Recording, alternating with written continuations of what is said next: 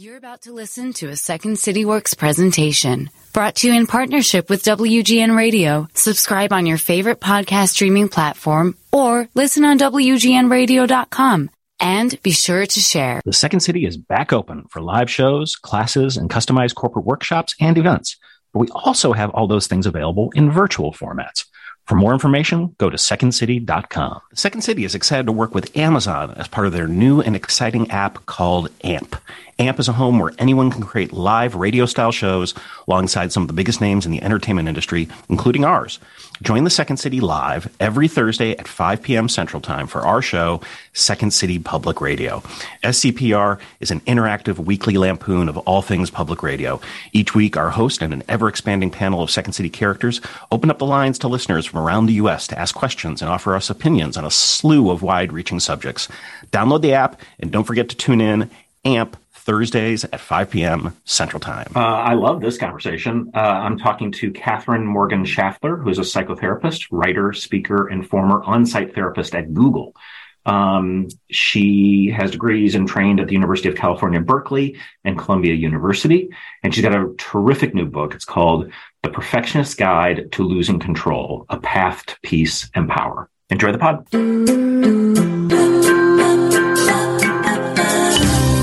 The Second City is a world-famous comedy theater, and it got so famous because it has produced generation after generation of comedy superstars. That didn't happen by magic. Second City's improvisational pedagogy fuels great performance, and the same practices that made stars of everyone from Bill Murray to Tina Fey can be applied for success offstage, at work, at home, and in the world. I'm Kelly Leonard, Executive Director of Insights and Applied Improvisation at the Second City.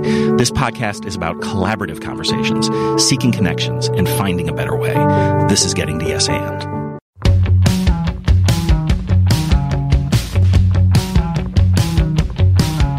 Days can't be counted by the money you spend. Today was just another letter left unsaid. Days can't be counted by the time till rent. Tomorrow's just another like the one that comes next. The corner of the highway that leads to the job, at the desk by the boss with the elegant watch. The tick of the clock and the tick of the clock mark the moments till the ticking stops. Katherine Morgan Schafler, welcome to the pod. Thank you for having me. There's this lovely passage in your terrific new book where you write, quote, "Think of someone you love. Now think of the sound of that person's laughter. Is that sound not perfect? There's nothing you could change about that laughter to make it better. It's already complete. It's already whole. We use the word perfect to emphasize completeness." Talk more about that. It's beautiful. And then talk more about that idea of when we say perfect, maybe we mean complete. Kelly, jumping right in. I love this.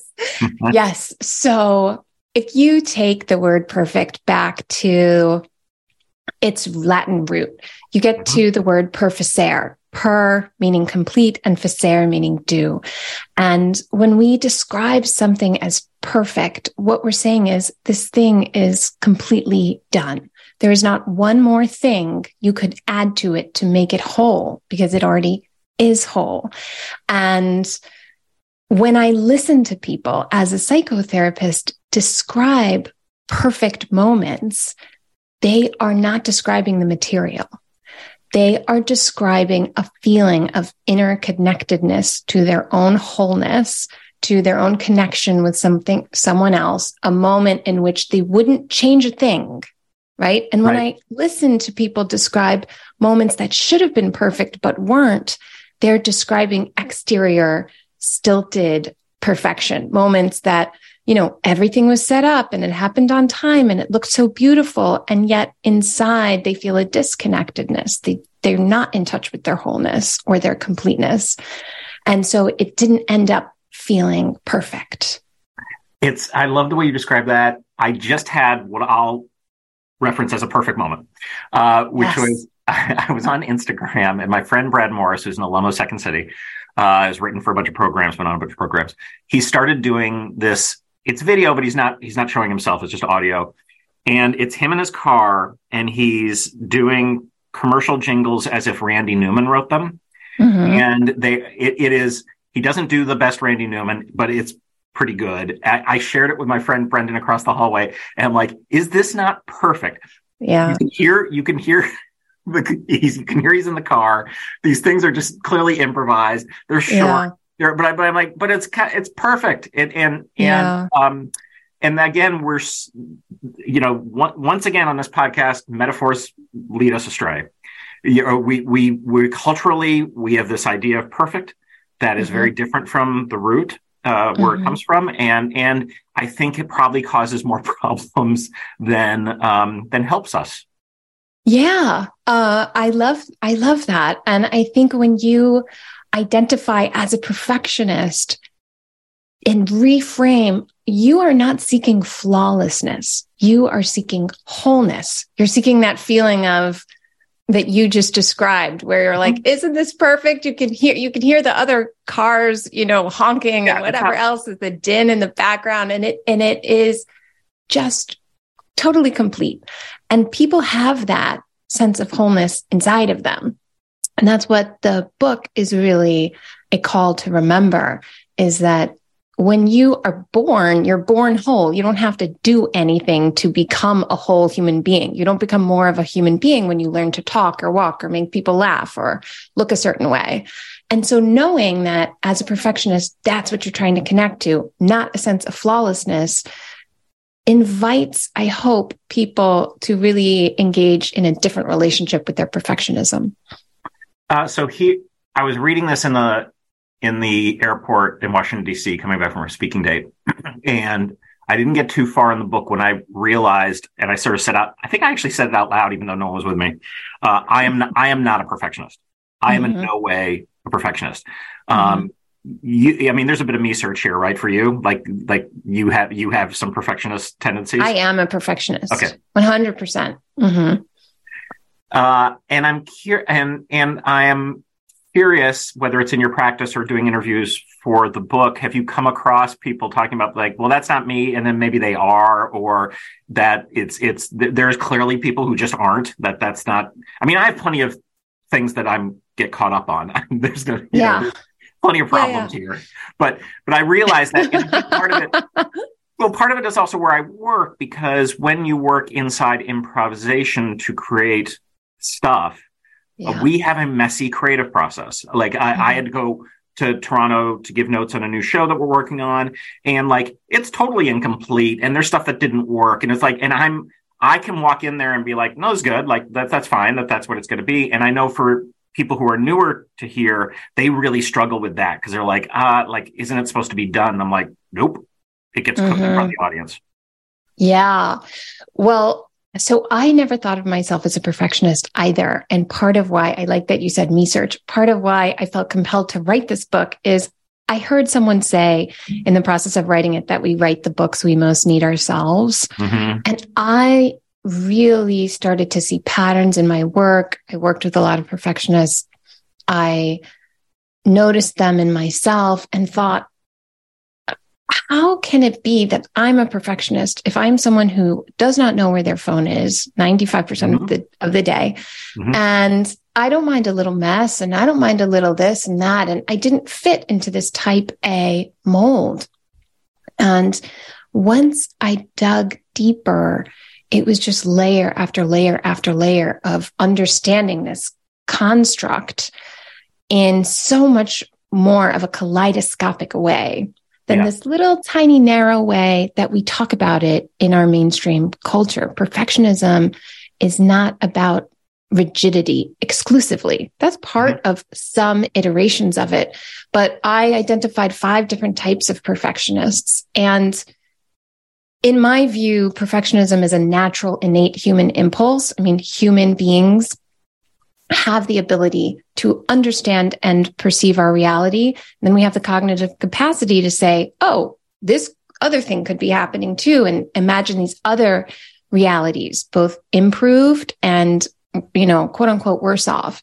And perfectionists to me are people who see that gap, who regularly see that gap, and more often than not feel compelled to actively bridge the gap in a way that they cannot shut off.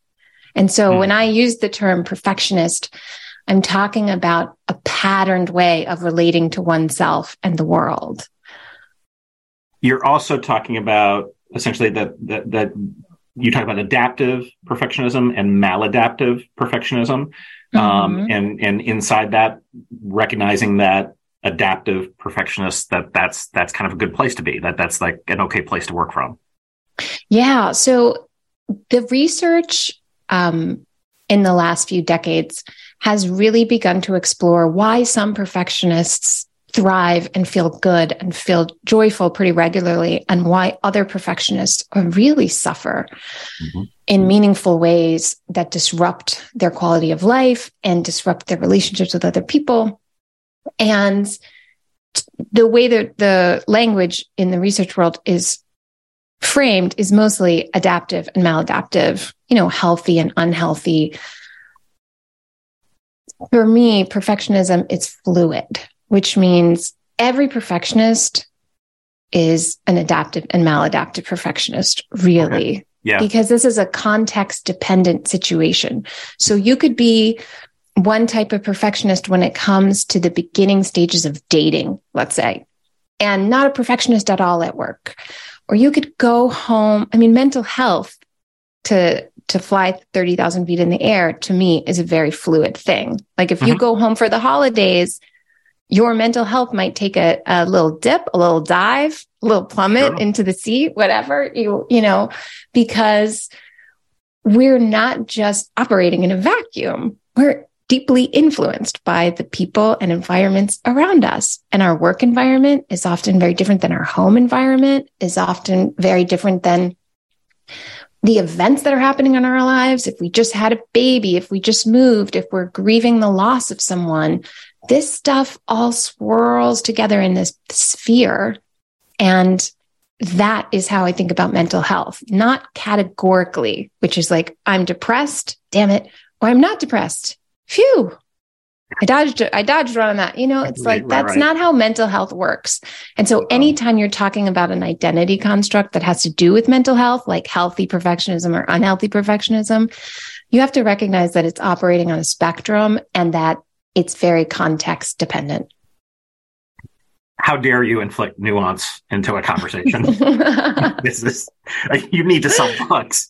Which is part of the reason I love this book. And the other reality too, which didn't surprise me, which is how gendered a conversation it is around perfectionism. Yeah. I mean, I immediately was like, oh, I can see stuff in my wife, my brilliant wife, in terms of this, and my brilliant colleagues that I work with who are, I work with a lot of women, and they're super talented. And over the years, again, having been someone who's been in the industry for 3 decades or more, is recognizing, oh, you got dinged for that in a way a man would never get dinged. Never. And there's also something about, making you can't be a perfectionist without being an ambitious person. And for women, we get this message constantly, implicitly, nobody's telling us this, but it is, you better make your ambition invisible and palatable. And anytime you announce anything, it's automatically aggressive. Anytime you say, oh, I really want that, I really want this, it is just to immediate penalty.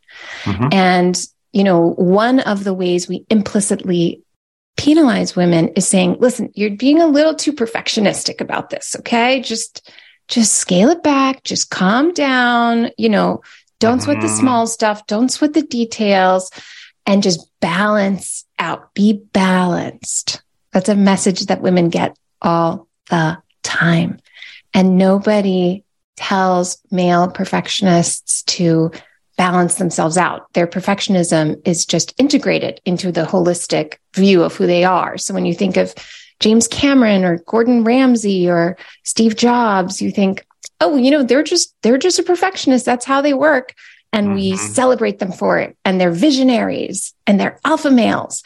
But when you think of a self-proclaimed perfectionist like Serena Williams, she's, she's getting penalties thrown at her. Literal penalties, losing when games. Jimmy Connors did that every single match and nothing ever happened to him. Jimmy Connors called I don't know anything about sports, but the person in the tall chair that tells whether you hit the ball correctly or not. Is it an umpire in tennis? I think it's an umpire. Referee, whatever.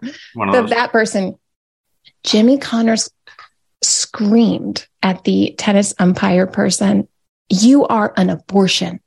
You are an abortion," with no penalty. No, and nothing. Won the game. And he's a go-getter. This is what you understand. He's a go-getter. He's just impassioned. He's just, playing with his heart. He's putting it all out there. And it's like Serena Williams assertively, not aggressively, assertively proclaims her view of what happened in that controversial 2018 US Open. And she loses the point, loses the game. And it's just Phyllis Chesler, the famed psychologist and feminist, has the best quote for that, which is, "How bizarre, how familiar." Ugh. Yeah. Yep. All right. One of the sections of the book that kind of blew my mind, it was your talk around superficial control and authentic power. And I don't think I have interrogated this. I don't see it a lot in terms of other stuff I've read in terms of interrogating this, and it seems really important. You say, quote, "When you're disconnected to your self-worth, you're fixated on control. You may be experienced as demanding or needy to be around because you're so attached to a specific outcome's unfolding. You need something to happen in a certain way to feel relief. Whether you realize it or not, you become desperate," end quote. Mm-hmm. And this just explained so much to me in terms of behavior I've seen from terrific humans. Yeah. Where I'm like, why do you need it so much to go this way? Why are you holding these cards in the way you're holding? Often with people who I felt had power. Right. But for whatever reason, they didn't perceive that, so they moved to control. That feels like what's going on. Yeah. I mean, for the best way that I understand things is to think about them in relation to what they're not. That's always where I start when I'm like, what is power? Everyone has their own definition of that. Well, let me think about what it's not. And when I think about what power is not, I think about control. Yeah. And that they're really opposites. And I think it comes from the place inside yourself of, if you don't understand your worth, meaning it doesn't matter what happens. It doesn't matter if they agree with me or love me or stay with me or give me money or give me that title. I still am worthy of all the joy, dignity, connection, freedom, and love that the quote unquote best version of me would be worthy of. Right. So that's when you're in your power, you know that. And you're not afraid, because that doesn't change. To me, my definition of power is understanding the immutability of your worth. But when you're afraid, which the healthiest people still get afraid, everybody gets afraid. We're human beings. Mm-hmm. When you're afraid, you get in this contracted space instead of this open, expansive place. And from that place of contraction, you are operating in fear. So all of your decisions are being made from a posture of defense and protection. And so you're getting petty. Control is petty, where power is generous. Control is myopic, because you have to plan, okay, if I do this and then that happens, then I'll do this. And it's like one step at a time. Yeah. Whereas power is visionary. Control is manipulative, and power seeks to be influential. And power is always the upgrade. Right. I had to explain to someone a few weeks ago what the term soft power meant. And now that I'm talking to you, I'm recognizing, we invented another term because we couldn't let just power be what it is. Yeah. Right. They're like, well, soft power is when it's like, no, that's actual power. but we, again, our metaphor for power is Gordon Gekko and Wall Street, or whatever. Name your character that is manipulative, that is abusive often, that has to even comparing the Putin Biden speeches of a day or so ago, where I was like, Biden in Poland was just like, even though he was speaking the words were forceful, but they were dealt in this very sort of like interesting, not like sort of angry way in which despots have to sort of talk. Yeah. And I think you're bringing up a really interesting connection, which is authority. And you can be an authority figure and have no power, right? And I use the example of the book as like the boss no one really listens to or respects. And you can be someone who has no authority and yet is so powerful. Yeah. Because they are a natural leader, because they're influencing the decision-making of the entire team, because people want to follow them. Yeah. And so what I love about real power is anyone can have it. You don't need a title to grant you power. And we are all powerful in our own way. And in a real way, not in a like Hallmark Channel way. I'm talking about real power is being able to, if you're a person in power and you give power to someone else, you don't lose anything, right? If you're a person in control and you give control to someone else, you're relinquishing your control. So control is just this like one-dimensional thing that when we're seeking it, that is an immediate signal that you're not in a healthy space, because control is an illusion anyway. It's not real. There are like two things in life you can control, and the rest you have to surrender to, and you can't be in control and in surrender at the same time. And to be in surrender, you have to be in power. What are the two things you can control? I don't know, probably what you're wearing, maybe. And maybe. Not always. Not always. I mean, I'm thinking I'm in my New York City apartment. I'm thinking, you could control the temperature in your house. No, you can't. No, can't do it. Can't do it. Okay, you can so maybe. I want to backtrack. One thing you can control. Yeah, that's right. Early in my career, I worked in the Second City box office. Very powerful position, because we're sold out all the time, and people want tickets, and you can abuse that or not. The other people I discovered very quickly who are very powerful, the concierges at the major hotels in Chicago. Oh yeah. So, the concierge at the Four Seasons was someone who, and the thing I loved about her, I'm forgetting her name right now, she's retired, was she could get anything from anyone. And she was so kind and so cool. And this was just someone who was like, but I think in that position, in terms of, you're the Four Seasons in Chicago, so you're dealing with the wealthiest people coming to the city of Chicago. And when you sort of understand what you might, in your position as a concierge, it's like, you better adapt to that, because, yelling and screaming might get you something today, but it's like for sure not going to get that for you tomorrow. Yeah. People don't want to be around people who are controlling, period. No, they don't. So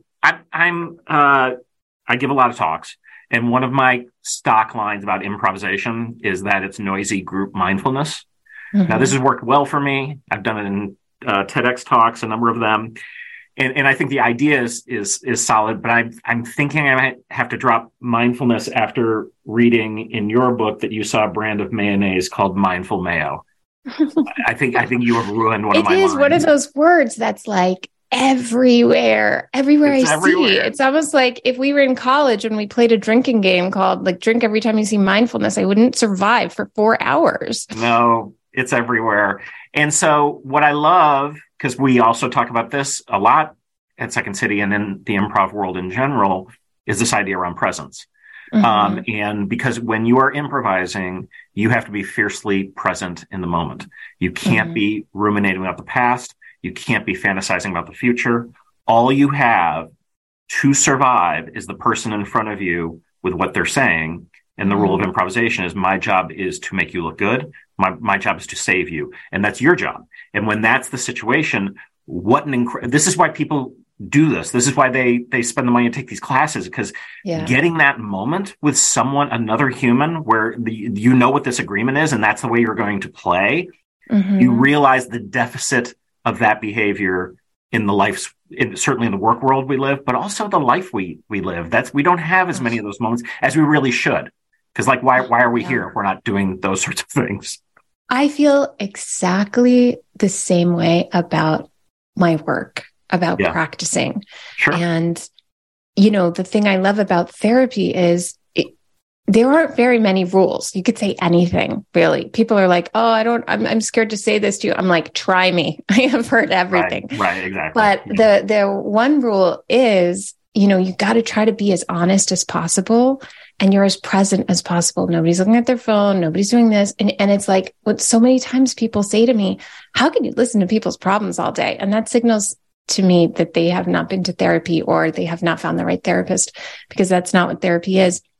But I also think, oh my God, I get to just have honest conversations with people all day, fully present. I have 3 clocks in my office, including a digital one under the couch, because I don't know if 4 minutes have gone by or if I'm approaching the end of a session, and I need those markers.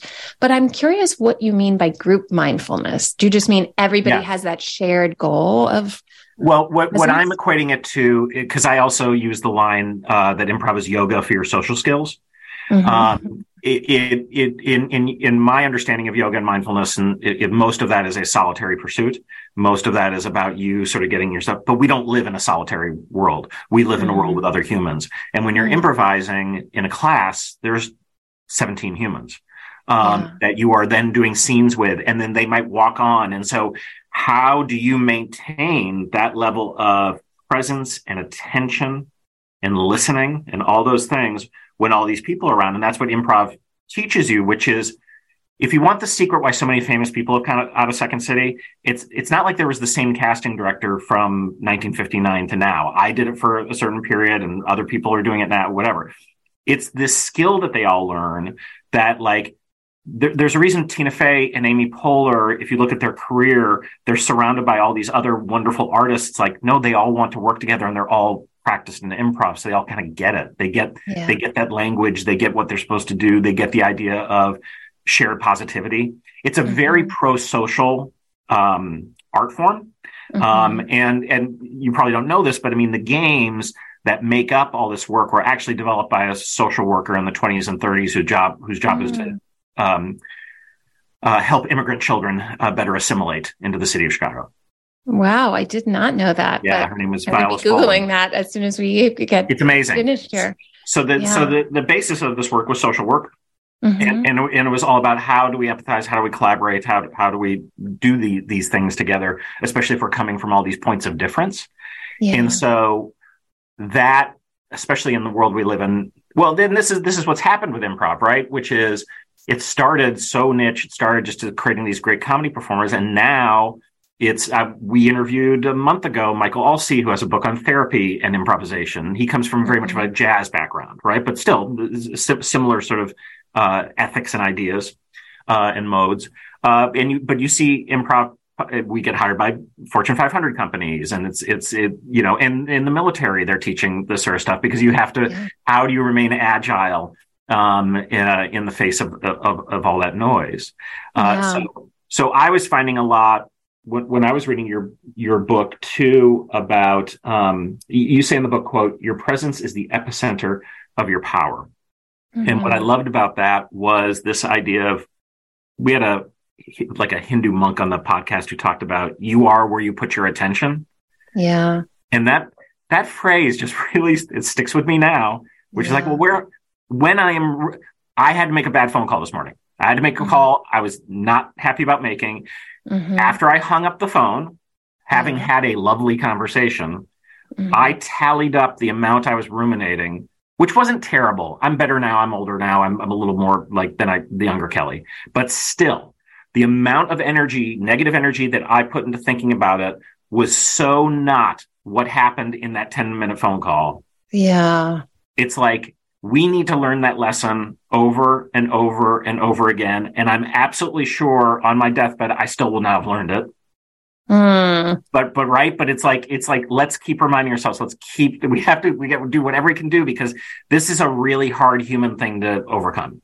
So hard. And I think one thing that helps me disrupt those patterns that you're absolutely right will continue forever is just having language to go somewhere else, right? So your brain, when you're ruminating, is trying to solve a problem, right? Mm-hmm. It's trying to actively solve a problem, but it doesn't have, your thoughts don't have anywhere to go. So we mistake, worrying for preparation. Right. And, one of the ways to actually prepare is to offer your mind solutions-oriented thoughts. Like, what is the problem exactly? Yeah. Who could help me with this problem? Who has been here before?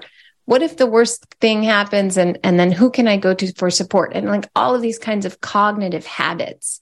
And we don't think of the way that we think as habitual, but it is. Right. And, just like in your everyday life, your habits are really the architecture of your life. Your thought habits end up building the place where your mind lives, and you can change your habits. You can't eradicate your mind from going to certain places, and who cares? That's not the goal. The goal is not eradication. Eradication doesn't work. So being able to say, I am someone who, now that I'm 50 or 60 or whatever, I never do this anymore, is not useful. A more useful question is, what do I also know how to do? I know how to ruminate. I also know how to ask solutions-oriented questions. And the more lanes you can create in your brain, the more options you have. And when you have options, you're more in touch with your power, and it's all interconnected in this way. I think too, this is I know it's not, I know Eastern culture is not immune to this. Mm-hmm. However, they have better metaphors. And certainly in sort of Taoist philosophy, I just think that it's not about you. Like whatever what you're building up about you. Like we teach this in improv. It's like you think everyone's sort of paying attention to you. They're not. They're all paying attention to themselves. So first of all, recognize. This was came up in the pod the other day, which was, I wish earlier in my career I understood that the audience wants nothing except for me to succeed. That if there's a bad actor out there, I love that. Right? They do. They don't want you and to even fail. More so when you mess up, probably. Well, yeah. It's like me going to a movie. Like, I hope this actor is terrible in this movie. Like, no, I've sat down here. I want this person to like do well. I have never thought about it like that. I love that. I love that. My guest did the same thing. We're like, why? And no, she was a therapist. What? I'm only interviewing therapists. There's a point for all this. I'm doing my own research, clearly, but no. But that is what an amazing thing to sort of realize that takes the pressure off. And like, we were talking about imposter syndrome. Like, we all have it. Like, I don't care. Like, I've written a book. You've written a book. You've got like initials next to your title.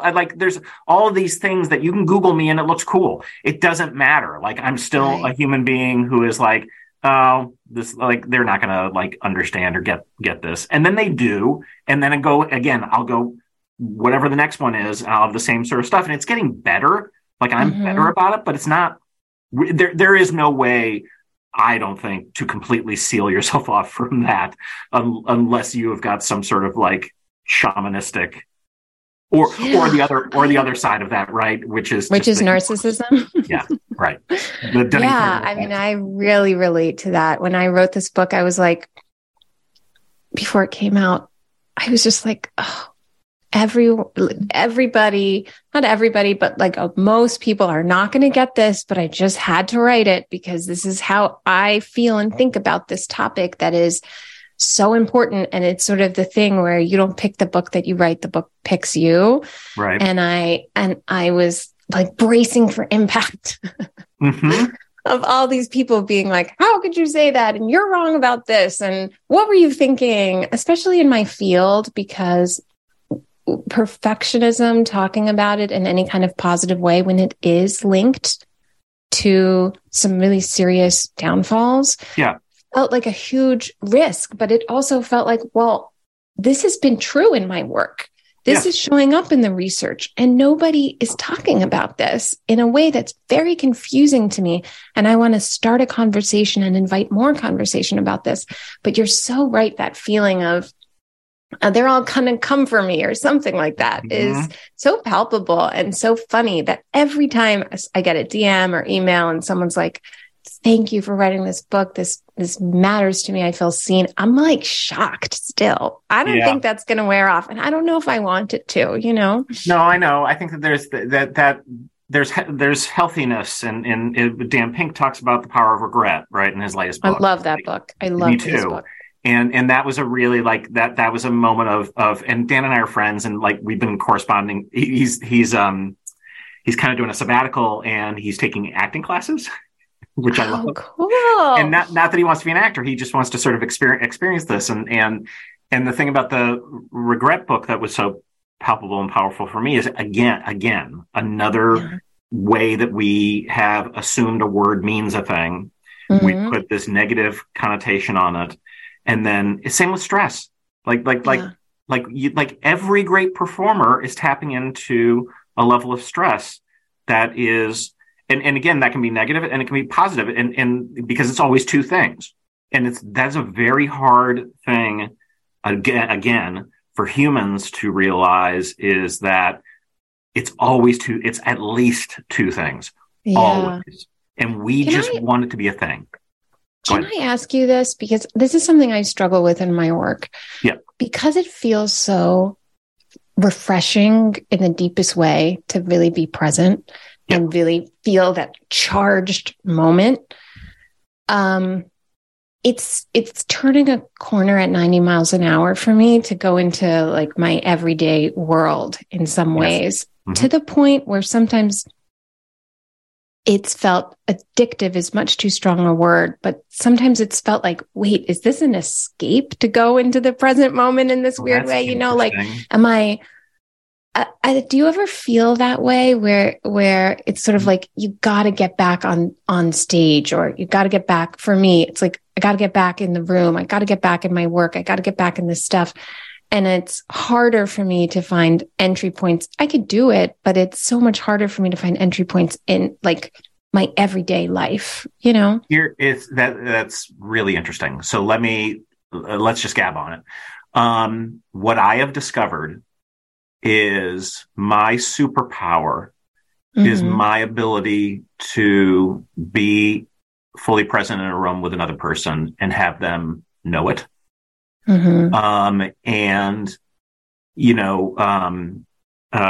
a phrase that Nira Ayel taught me, which is, it's not a superpower unless it can be used for evil.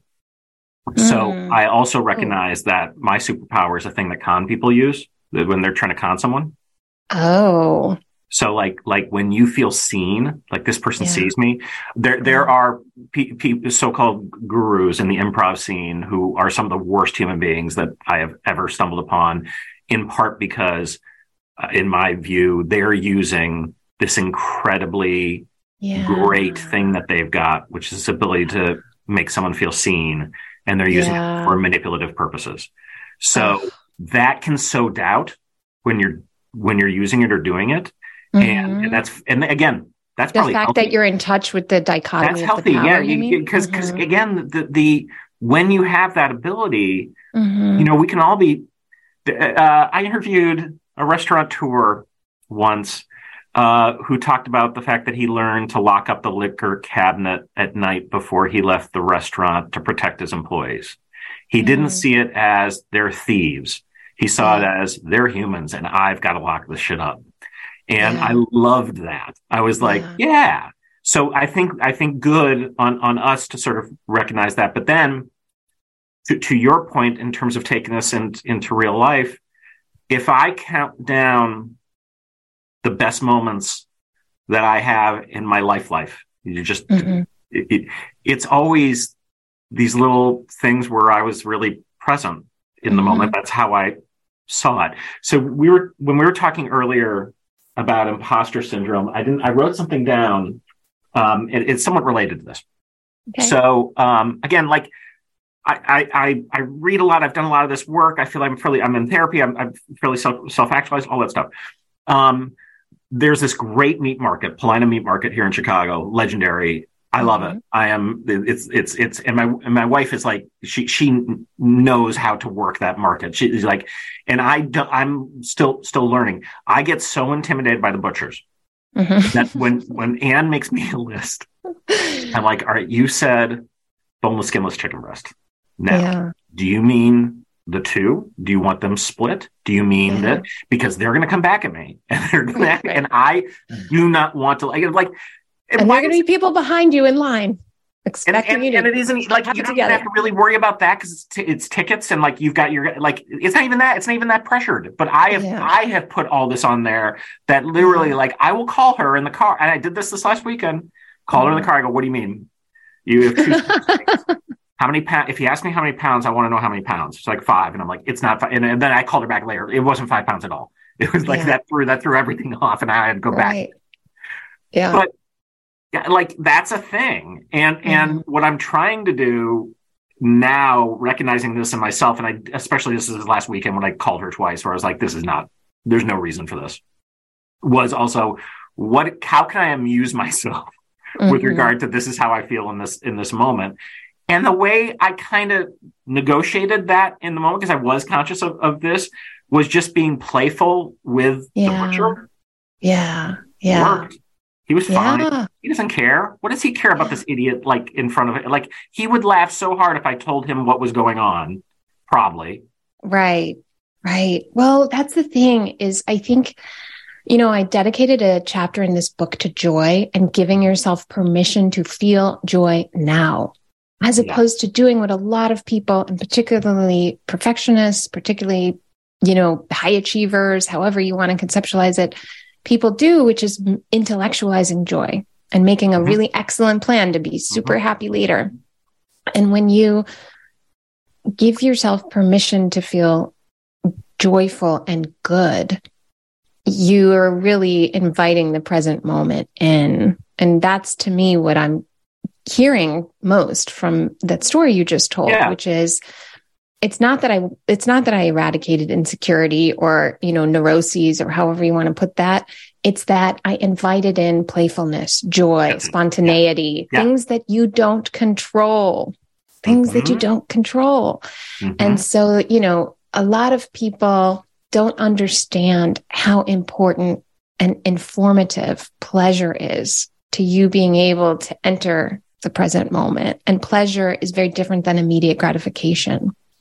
And pleasure is being able to engage with life in that like simple satisfaction way of, people hear the word pleasure and often think about sexual pleasure, which is of course a part of pleasure, but really a small part of the story. I'm talking about just the pleasure of opening the door for someone or the pleasure of making a joke with the butcher. And like letting yourself laugh about that and, peppering those moments into your life where you give yourself permission to feel good is so important. And it's so hard because for me, it's hard because there is a lot of suffering in the world. And it sometimes feels like, well, if I'm joyful, is that an abandonment of all this stuff? The answer is no. I know that, but I need constant reminders. And not just on a macro level, but on a micro level. We all have people in our lives who are really suffering through something, a depression, this, that, whatever difficult transition. And sometimes it feels like you getting down in the trenches with them is some expression of solidarity, and it's not. And what is solidarity is you being your full, present, joyful, not even joyful, because there's a lot of pressure in that word, but just like not. You could stop at present. Yeah. This is, having, gone through tremendous grief. We lost a child. Oh my God. It's the worst. And she was 17, cancer, 4 years ago. I'm so sorry, Kelly. No, it's the worst. But I reflect on what were the things that mattered in the moment, what mattered afterwards. And for people, like what I would tell people is like, you can just show up. Yeah. And that's all you need to do. If you just show up You don't need to bring anything. You don't need to say anything. It's just like that I know that you're going to show up for me is a thing that was done over and over and over again. And when you look at the literature and you realize that like everything depends on your relationships, this is everything. It is like, okay, then that's actually, I don't need that much. There's, yes, there is therapy. Yes, there's taking care of my body and working out and eating better. And yes, there's all these sorts of things that are really important. They're all part of it.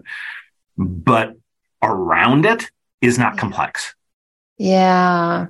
My people. I got my people. Yeah. And you're talking about something that the research world is trying to scream at the general public. Yes. Which is that the number one indicator of mental health is your relational wealth. And how many people, including yourself, do you feel understood by, cared for, supported, and that you are also helping?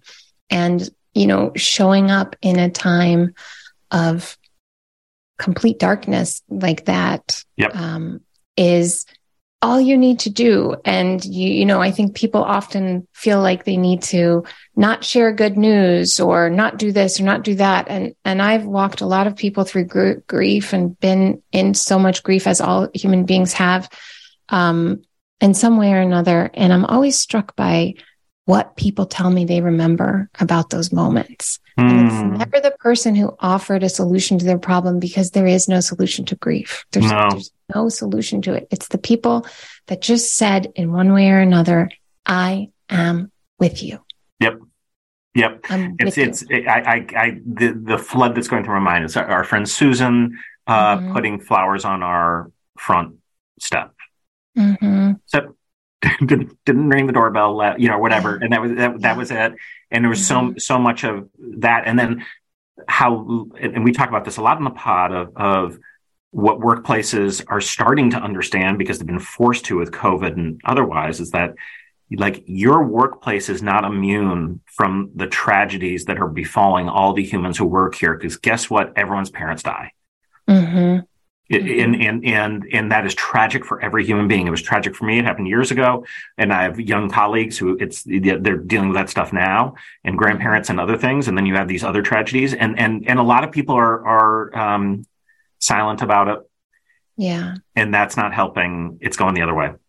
That's right. I mean, just this morning, I was on Instagram, good old Instagram, and I saw my friend who had a baby 5 months ago. Yep. And she put in her stories, her baby was born 8 weeks premature and was in the NICU for like 2 months. Yeah. And she put in her stories, 5 months, Jamie's 5 months, that's her son's name. And she said the best day by far, other than taking him home, was when a nurse who she never met on Halloween dressed all the babies up in safari themed costumes that the nurse made herself and bought the materials for herself. She put a picture, my friend put a picture on her stories of her baby in all these wires with a shark hat on. Like the baby hat had these little teeth. Yep. And it just gave me chills to see. And I just thought, God, like kindness really matters and connection matters. Yeah. And that is what we're all trying to do. And, part of the message of this book is we are just trying to connect to a sense of wholeness and a sense of community. And you can't do that if you feel disconnected to yourself. And it's not iterative. It's not like first you have to get yourself all straightened out. Then you can connect healthfully to others. Right. Don't wait for that. Like you need other people to help you get connected to yourself. And you're so right. And it's so beautifully put that, you kind of lay the bricks of, look, don't go nuts with overeating, overworking, overdrinking, all that stuff. Eat healthfully, sleep. Drink water, walk every day. But after that, like it's connection. Yeah. That really makes people feel alive, which is what people really want to feel. And you don't need to be an extrovert. Like I'm married to an introvert. I know I'm an extrovert. I have tons of people. I know that she has tons of people and she's an introvert. It's just, and it's. Oh, I'm the biggest introvert. Yeah. I want your wife and I can have an introvert contest. Yeah. No. And again, because it doesn't don't overthink it. It is just thinking of you email. It doesn't okay. So simple. Yeah. I could talk to you forever. I'm going to ask you for a yes and story in a moment. But before we do that, there was two things I want to draw on. One is one of the things that we talk about, both in improvisation, but in comedy in general, is this idea of starting in the middle. So if you think about really good theatrical work, there's not a lot of exposition that happens up top. And I always hate it when they do that, like giving me a scroll to tell me the 25 things I need to know. No, can you get me into the scene so I pretty much know what's happening and get into the meat of it? Yeah. And then you say later in the book, quote, experiences swirl around in spheres. When you demarcate healing with midway points and finishing lines, you make healing a race and something that ends. Healing is neither. Spheres have no sides. Beautiful writing. Thank you for that. Thank you. But also this idea of like, oh yeah, we need to fit it in a box. And not only is that not going to work, there's no box. Yeah. And it is never ending. And that's not a bad thing. It's never ending because we are allowing our experiences to change who we are. And when we change, we respond to things around us a little bit differently. And, it's the move this ship 1 degree and you get to a whole other location. And then, it all keeps exponentially expanding. And that's a good thing. You don't want to be done. No, you don't want to be done. You don't want to be done. And so, I think people understanding that there is no finish line. Yes. But there also, thank God there's no finish line because it can feel exhausting when you're in it, when you're in a divorce or in loss or in, a habit that you cannot break, that is destructive to you, that you just cannot disrupt in a way that feels meaningful to you. It can be so exhausting to continue to commit to change and improvement.